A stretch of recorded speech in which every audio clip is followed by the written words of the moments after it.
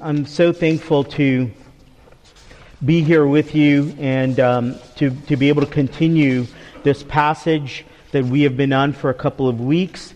And so thank you for your patience. And I have to say a couple quick things. One is that I didn't intend for a part 3. But you know that some passages just require so much time and energy to do justice to it, and that's where I am. I want to give you a very quick personal update on my health because people have been praying for me and asking. By the Lord's grace, I got good results from the biopsies that were taken, and I'm so thankful for that because it was a worry and a concern. And the scopes came back good as well, and yet still having some flare-ups from eating, and I don't know why. And the doctor says he noticed some things, but he's not sure exactly the reason, which may mean more tests. I don't know, but I'm just asking for your continued prayers, and at the same time to give thanks to God for what we have been able to rule out, which I wanted you to know so that you can continue to pray and give thanks for me. Eric jokingly said, "So, is there going to be a part 4? And he jokingly looked at me and he said, I've already got the slide made." I'm like, hopefully not. No thanks. I'm not looking to extend it further, but there's no agenda here. I just want you to know that as a church and as your pastors and elders, we want to be as faithful to teaching the Scriptures as genuinely and honestly as we can. So seriously, this is where we are. We're in 1 Timothy, and we're at this passage, and it's so important to hear and to process and not skip as a sola scriptura kind of church. As a church that says, our foundation is God's Word, not Time Magazine and not CNN and not Fox News. It's God's Word. That's where our authority is. And so, I was telling Eric this. It's like, even as I try to look for, notes and commentaries and stuff, I see a lot of churches that skip this passage in their preaching sections. But this is where we are. And I want to say personally, it was so important to me, even as somebody who finds preaching very hard. I tell people it feels like giving birth, which is painful, but glorious at the same time. But that's what preaching feels like to me. It doesn't come easy. I know for some people, they are so good at it, and it comes naturally that they can prepare Saturday night. Charles Spurgeon used to do that, I think. He used to know the Scripture so well, he can come up with thoughts that quickly and be able to preach and fill the stadium or the church. But anyway, I just felt that it was so important to do justice by taking some time to unfold this in the way that it needs to men and to women alike, in understanding what's the godly conduct that God desires for us in the assembly of God's people, in worship especially. What does God want from us? And so please pray for me and with me. So let's pray first, okay? Because I stand here somewhat trembling and recognizing it's a hard passage, and it's difficult as it falls on not just women, but on men. And even me as your pastor, because I love you all equally, and so does Pastor Jeff and all our officers. So pray for me and with me. Lord, I thank you for this passage. Thank you for 1 Timothy. Thank you for the Apostle Paul, who loved Timothy as a son in the faith and wanted to instruct him, even the hard things, and to say, this is the way to go. Follow Jesus. Follow the law. Follow the Scriptures. And so, Lord, my prayer is that you would enlarge our vision of yourself. Give us eyes to see your Son, the Lord Jesus, who is so gentle and lowly in heart and so filled with grace and truth at the same time. So, Father, give us the knowledge of your word. Forgive us where we make mistakes and go off track and do our own thing. But Lord, draw us back by your grace and your mercy, which is more, as we sang. And it is in Jesus' name we pray. Amen. So I've got to kind of go quickly because I really don't want to have a part 4. But let me say this. These are the points that I started off 3 weeks ago with.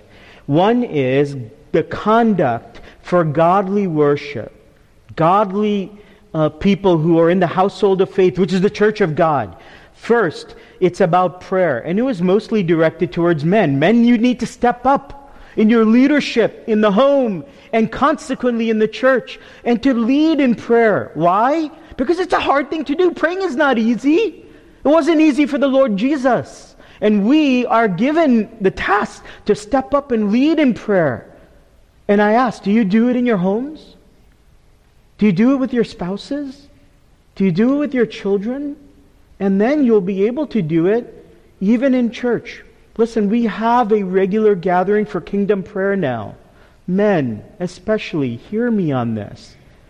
This is the remedy to stand against evil, is to pray much and to have our foundation in saying, God, I am weak, but you are strong. Join us Wednesday nights. Bring your wives. Bring your older children. Secondly, about dressing and adornment. And that was mainly geared or addressed towards women. But I think it's really applicable to all of us as we think about what are we adorning ourselves with? Are we idolizing our appearance? Are we trying to create factions by showing who we are, what we've got against other sections of the church who may not have as much? Thirdly, about learning and discipleship. We talked about that last week, and I will touch on it briefly today. And fourthly, about teaching and authority. And that is the main section or the main verse 11 and 12 especially. And then 5, I wanted to give you some common objections against what we call complementarian model that God shows us through the Scriptures. I said that week 1. When God created Adam and Eve, He created them in an order to complement one another because that's God's design.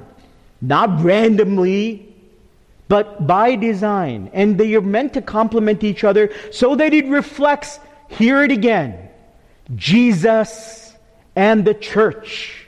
That is the finest illustration that we are given. It's to reflect Jesus and the church. And so there are common objections to complementarianism, and the opposite is a term that we call egalitarian, which means there's no distinctions. There's no differences. Everyone can do what the other can do, men and women equally. But is that biblical? And that's really what I aim to present to you with. It's God's Word. Believe me, I am not the Holy Spirit. The Holy Spirit is God Himself. And He will enlighten you, and He will speak to your hearts, and He will nudge you, and He will convict you. Your goal is to follow Him. Okay, not just some human voice. So let me jump in here. The first thing is learning and discipleship. And this is what it said. Let a woman learn quietly and with entire or all submissiveness. Remember we talked about this last week? And so there are words there, particularly 3, that may bother us, even the men in the church. Like, what does it mean, quietly? What does it mean, with all submissiveness? Well, it means that there is a purpose for men and women, and particularly in their roles in being biblical women and biblical men. And there is a call to us for godly living that means that there needs to be a respectful, humble submission and heart posture. But don't miss, as I said last week, one of the greatest blessings in this verse, which is Paul saying, let a woman learn. Let her be a disciple, as Jesus loved women and wanted them to be His disciples. There were so many women in Jesus' life Who did Jesus appear to first after he rose again? A woman. And they were the ones who loved him and cared for him and provided for him. And so also in Paul's ministry, some of Paul's greatest supporters were women who loved the gospel and received it from Paul and wanted to support his ministry and followed him. And Paul even said, you in this quadrant, you need to be a core disciple, like Lydia and Priscilla, who he had respect and esteem for. But I want to say this so that we can jump into point 4. The Apostle Paul does not mean women cannot speak. It doesn't mean that you can't speak in the church. You're supposed to stay quiet. You can't interact.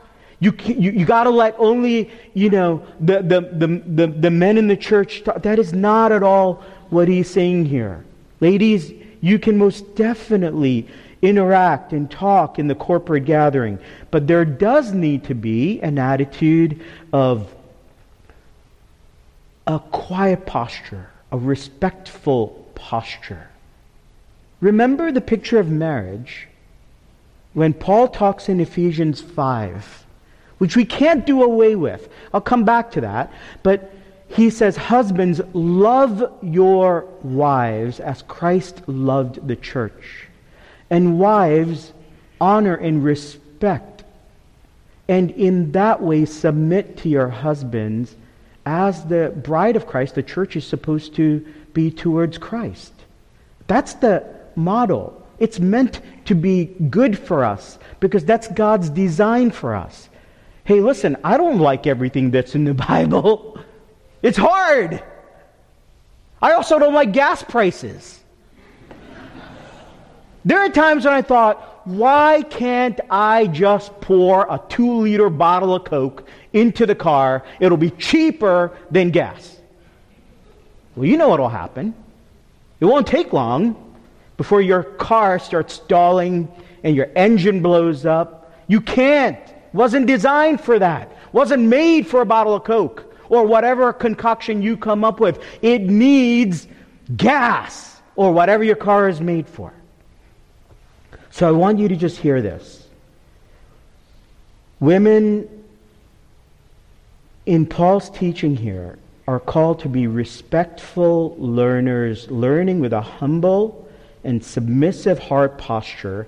And the word quiet comes up several times. Verse 11, let a woman learn quietly with all submissiveness. And 12, I do not permit a woman to teach or to exercise authority over men. Rather, she is to remain quiet. There's that word again. We'll come back to 12, but I want to just highlight, what does that word quiet mean? Well, literally, it means contemplative, prayerful, still, thoughtful, respectful.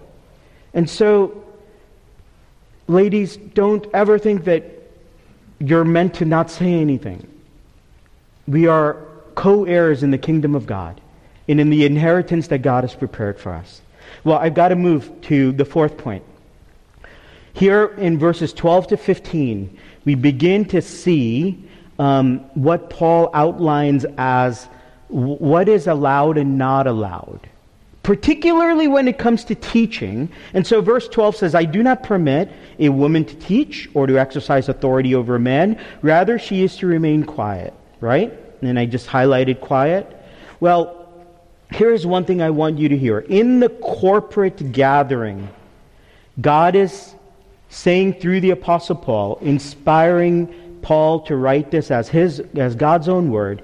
It's forbidding the exercise of authority over men, and that includes most of all teaching, where men are present, and of course, it includes teaching and preaching in the local context of the church. Worship, assemblies, gathered worship times, gathered people of God in the household of faith. And by the way, it requires wisdom to know when are certain things allowed and when aren't certain things allowed. And we have to talk as elders and look at God's word and study again. And we got to do all those things. It's hard work.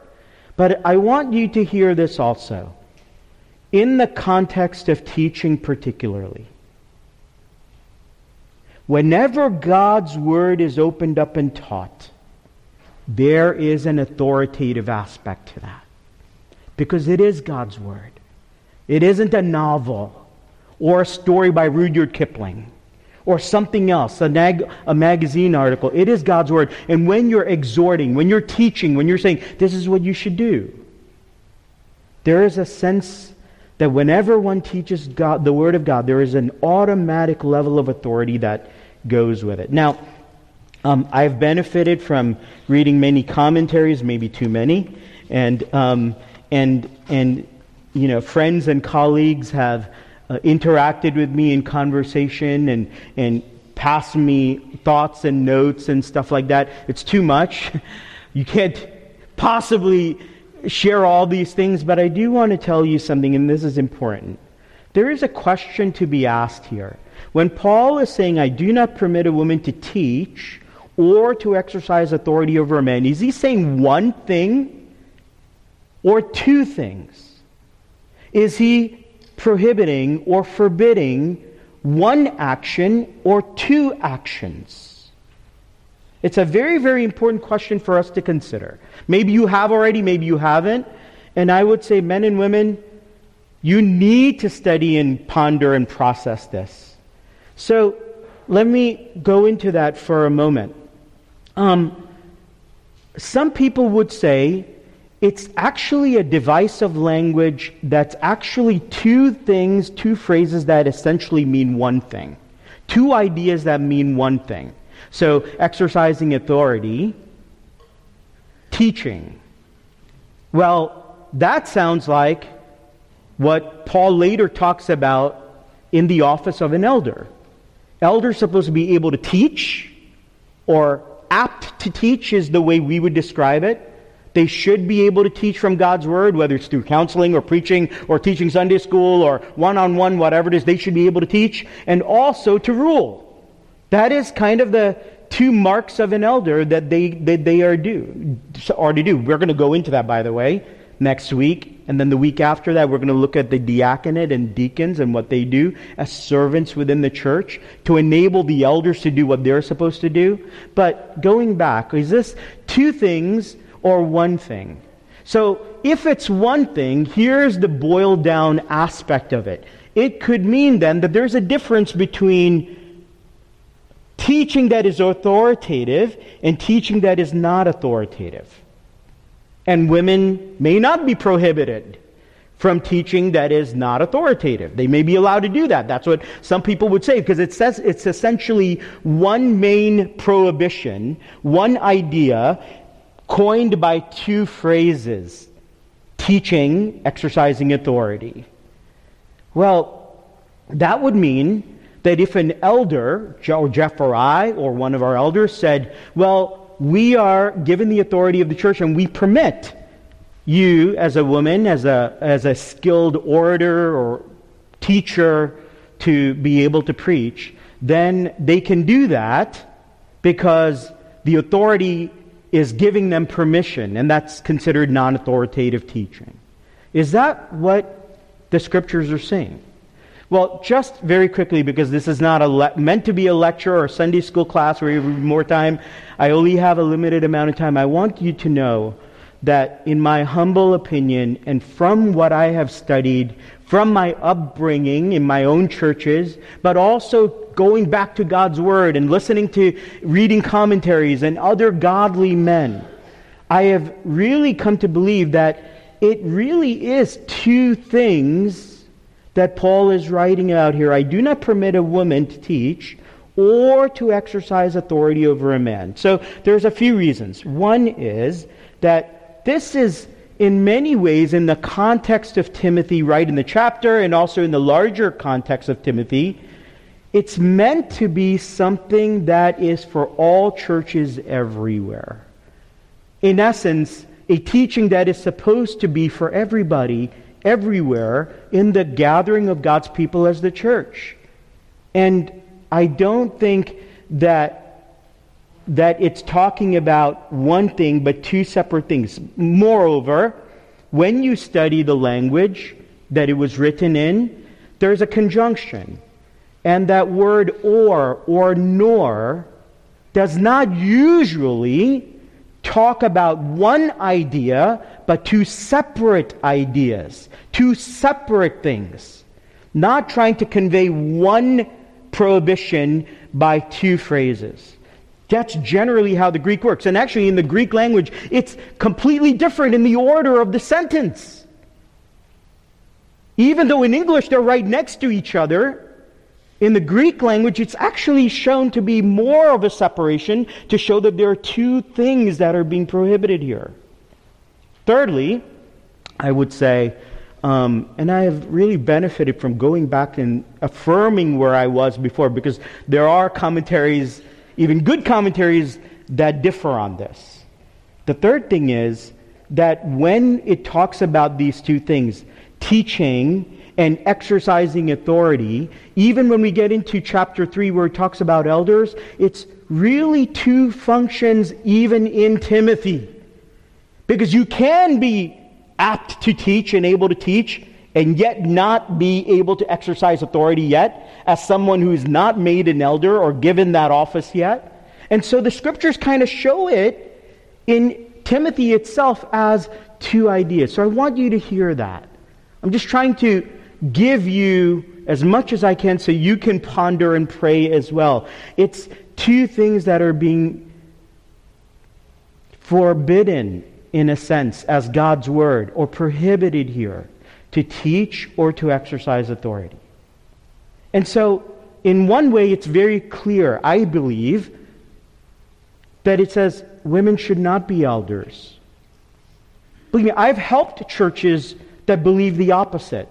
But when they asked me to be their pastor, I said, I'm sorry, I love you as a congregation, but I cannot take vows in your ordination, in your denomination, because I don't believe that's what the Scripture's teaching. And so, I do believe it's somewhat clear women should not be elders. But should women teach in the gathered context of worship when there are men present? I'm really believing that the Scriptures show us fairly clearly here through Paul's teaching in the Greek and even in the English that there are two actions that should not be done. Why? Because God designed it that way. Can I tell you very honestly, there are women who I love to listen to as I hear them teaching Bible studies and teaching children. Jay and I have a friend from our early years in ministry. I thought she was one of the most gifted orators in the PCA. But she herself would say, I'm not called to preach. I'm not called to do this in this congregational context. But yes, there are others. And by the way, I've given you some examples of women that Paul esteemed. Look at his salutations and the way he ends letters. He includes women, right? And Paul is very careful to say there are many, many ways the ministry and the giftings and the aptitude and the skills of women should be used. So many areas within discipleship. One, training and teaching other women. Secondly, children. Even other contexts.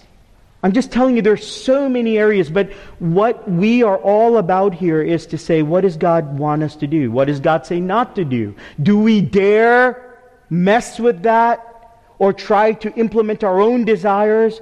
What does God's Word say?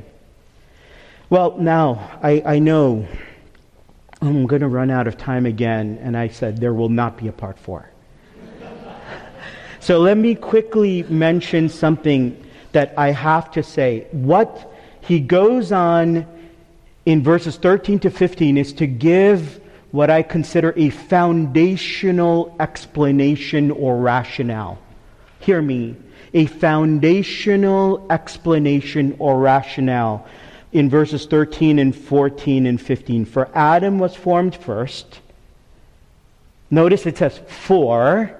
Right after he talks about, I do not permit a woman to teach or exercise authority over men. Rather, she is to remain quiet. For Adam was formed first, then Eve, and Adam was not deceived, but the woman was deceived and became a transgressor. Yet she'll be saved through childbearing if they continue in faith and love and holiness with self-control. Listen to what Paul does. He goes not just a little back, but all the way back, 4,000 years in fact. To reach back to Genesis and the creation story and the creation order to say, here's the rationale. Here's why I would suggest this. Here's why I'm teaching this. By the way, not just for you, but for all churches everywhere that gather as God's people as the household of faith. He reaches back to Genesis as the foundational explanation and looks to the creation order. And what does he say first? Adam was created first. Listen, Adam was created first. And it was not good for him to be alone. And so God created Eve second to be his complement and his helper.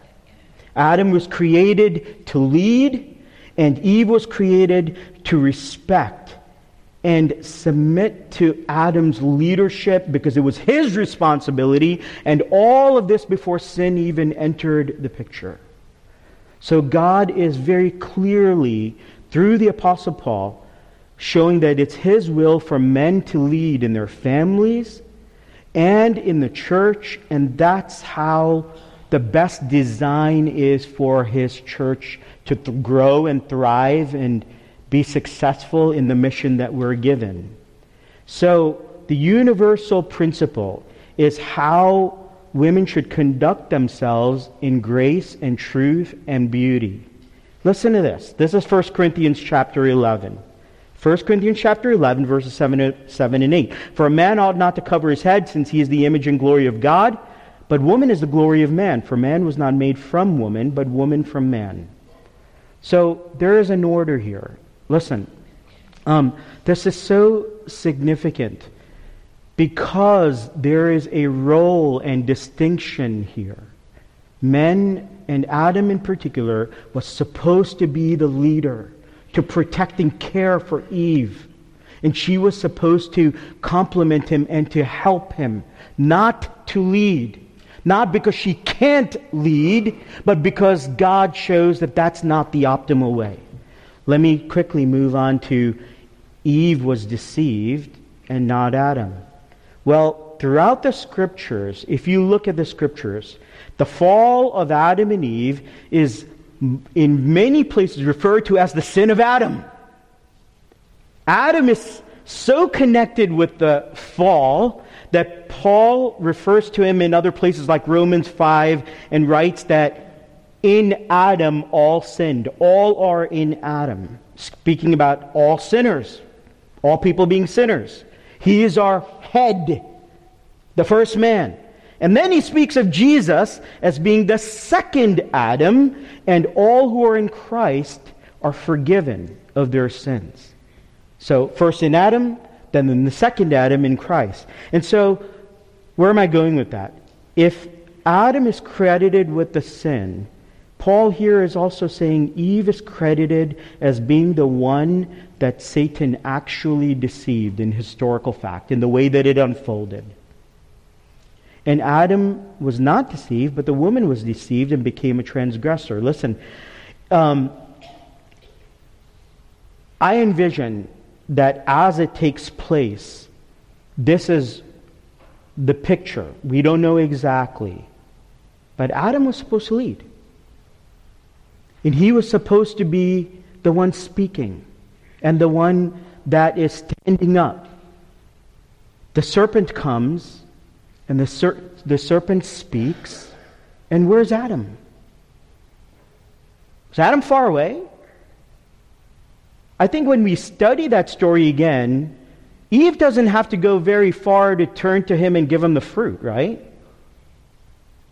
She doesn't have to go looking all over the garden for him. It's very likely, we don't know exactly, Moses doesn't give that to us in Genesis, but it's very likely that Adam was there. And that he does not take the leadership in saying, hold on here, serpent. You have no authority. Here's what God has told us. Here's what we are not going to do. But instead we see Eve stepping up, Adam stepping back. Right? And so we see that there is a a lack of leadership and a usurping of the role of leadership that we see with Eve. And what happens? Sin happens. Because the consequences are dire when God's plan is not followed. Now, I want you to know it doesn't mean that Eve cannot lead, or is not capable of leading, or is not intellectual enough. She is. She can be. And it's not the case even today. But what it is saying is that she usurped a role that she should not have taken. And primarily, it was because Adam didn't do what he was supposed to do. And so I think it's good that the Scripture says the sin of Adam, because there is really a lot to take in from that. Brothers and sisters who hear me, what is the Scripture doing to you as you hear all of this? Isn't it powerfully convicting that we have done what we've wanted to do and stepped away from what the Scriptures are showing us? Men are to lead with godliness their families and their churches, because that's God's design. He made Adam first and Eve second to follow in God's good plan, right? And there's something even more here. Genesis 3:13, Eve admits, the Lord says to the woman, "What is this that you have done?" And the woman says, "The serpent deceived me and I ate." She was never meant to be the one who was encountering and speaking. It was Adam. And so God, I think, very wisely teaches on this subject to us. Listen, I have to take a couple minutes to finally give you some of the common objections to the arguments that secularists and mainline denominations and even mainline Christians have to say here. One of them is that others would try to convince us that it is only talking about unruly women who in that time desperately desire to be heard and therefore create disunity within the church. Is it only about unruly women that Paul is giving this prohibition for? That's what many people say. Secondly, that others say that they make it seem as if it's just Paul's opinion and not a command of God himself. Thirdly, some teach that it only applies to wives and not women as a whole. Fourthly, and this is a significant one, that it's only meant for that specific church in Ephesus and it's a temporary thing.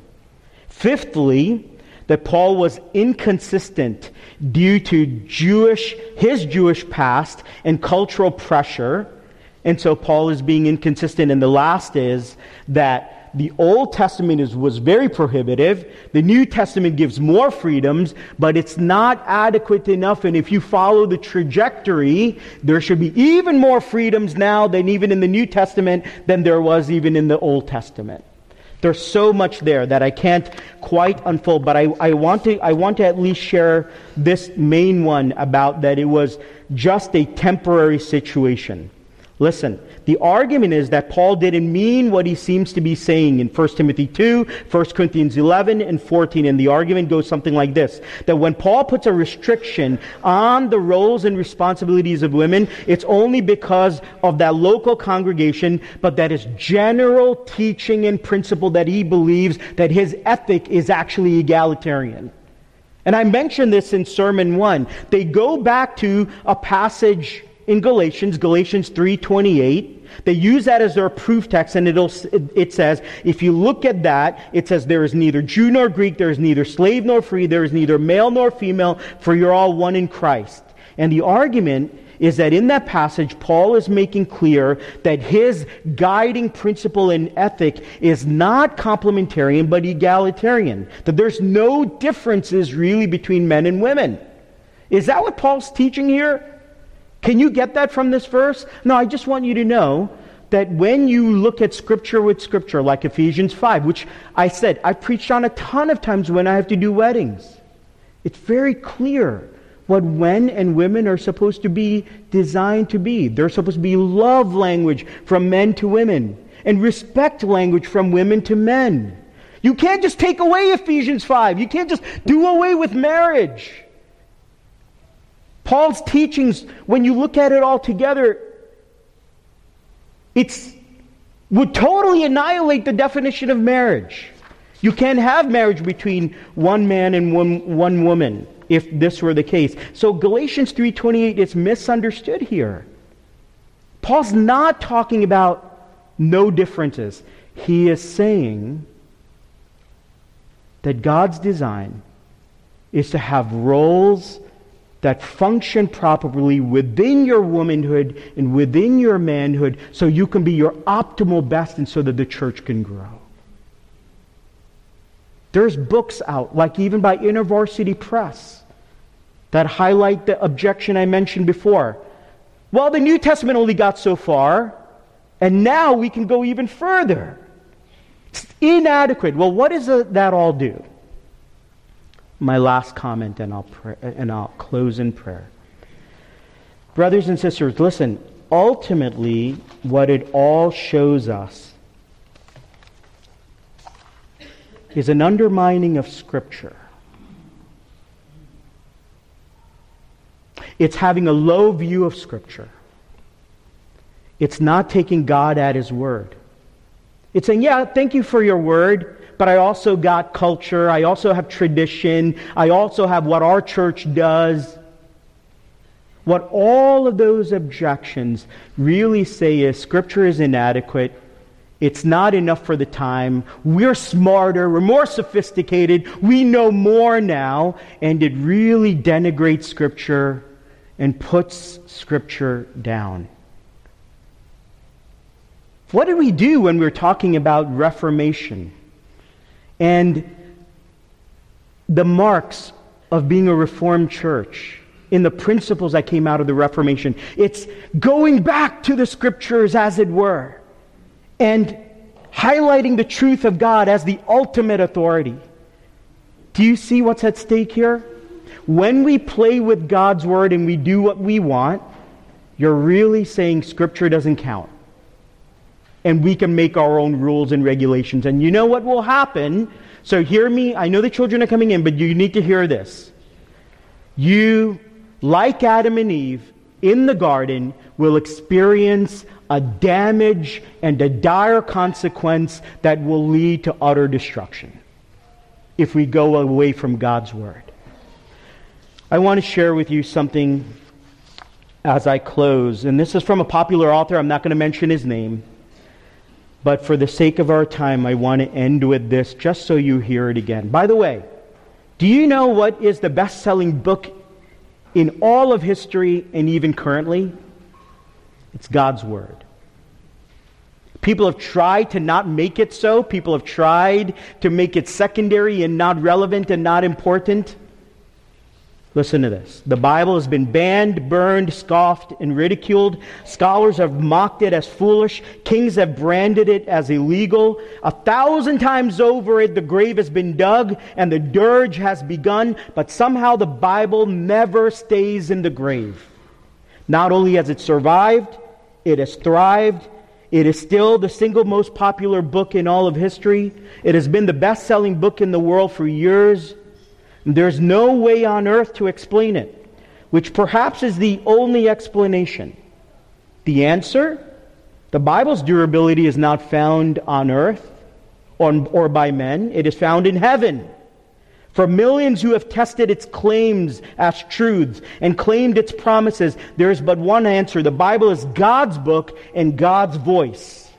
The purpose of the Bible is to proclaim God's plan and passion to save His children. That is the reason this book has endured through the centuries. It is the treasure map that leads us to God's highest treasure, eternal life itself. I'm going to stop there. We can do a whole weekend on this, or a conference, or a preaching conference, or whatever you want. These are just little bites for you to ponder and take in. Where do you stand on the authority of God's Word? It makes all the difference. And for us, at least so far by God's grace, We say we stand on God and His Word alone, sola scriptura. Friends, this is relevant for us. Let it convict you. It bothers me. It affects me. It affects people in my family. But God's Word is the truth. And if we are offended, it is an indication of who is wrong. Because God is not wrong. We are the ones who need to be corrected. May the Lord help us. I believe He's going to be gracious to us. Please come back and continue as we go into the role of elders and deacons, and the Lord will help us to understand further. Let's pray. Father, I just thank You. As difficult as a passage like this is, Lord, it was our responsibility to give it as You have put it, and as the Apostle Paul so clearly taught it. And I pray, O God, that You will be merciful to us to accept it as Your truth for all ages and everywhere. Lord, forgive us when we've been obstinate and we've kind of wanted to do things our own way. Lord, we are foolish at times. Help us to see Your truth through Your Holy Spirit. Lord, bless our church. Help us to stand on this, and it's in Jesus' name we pray. Amen.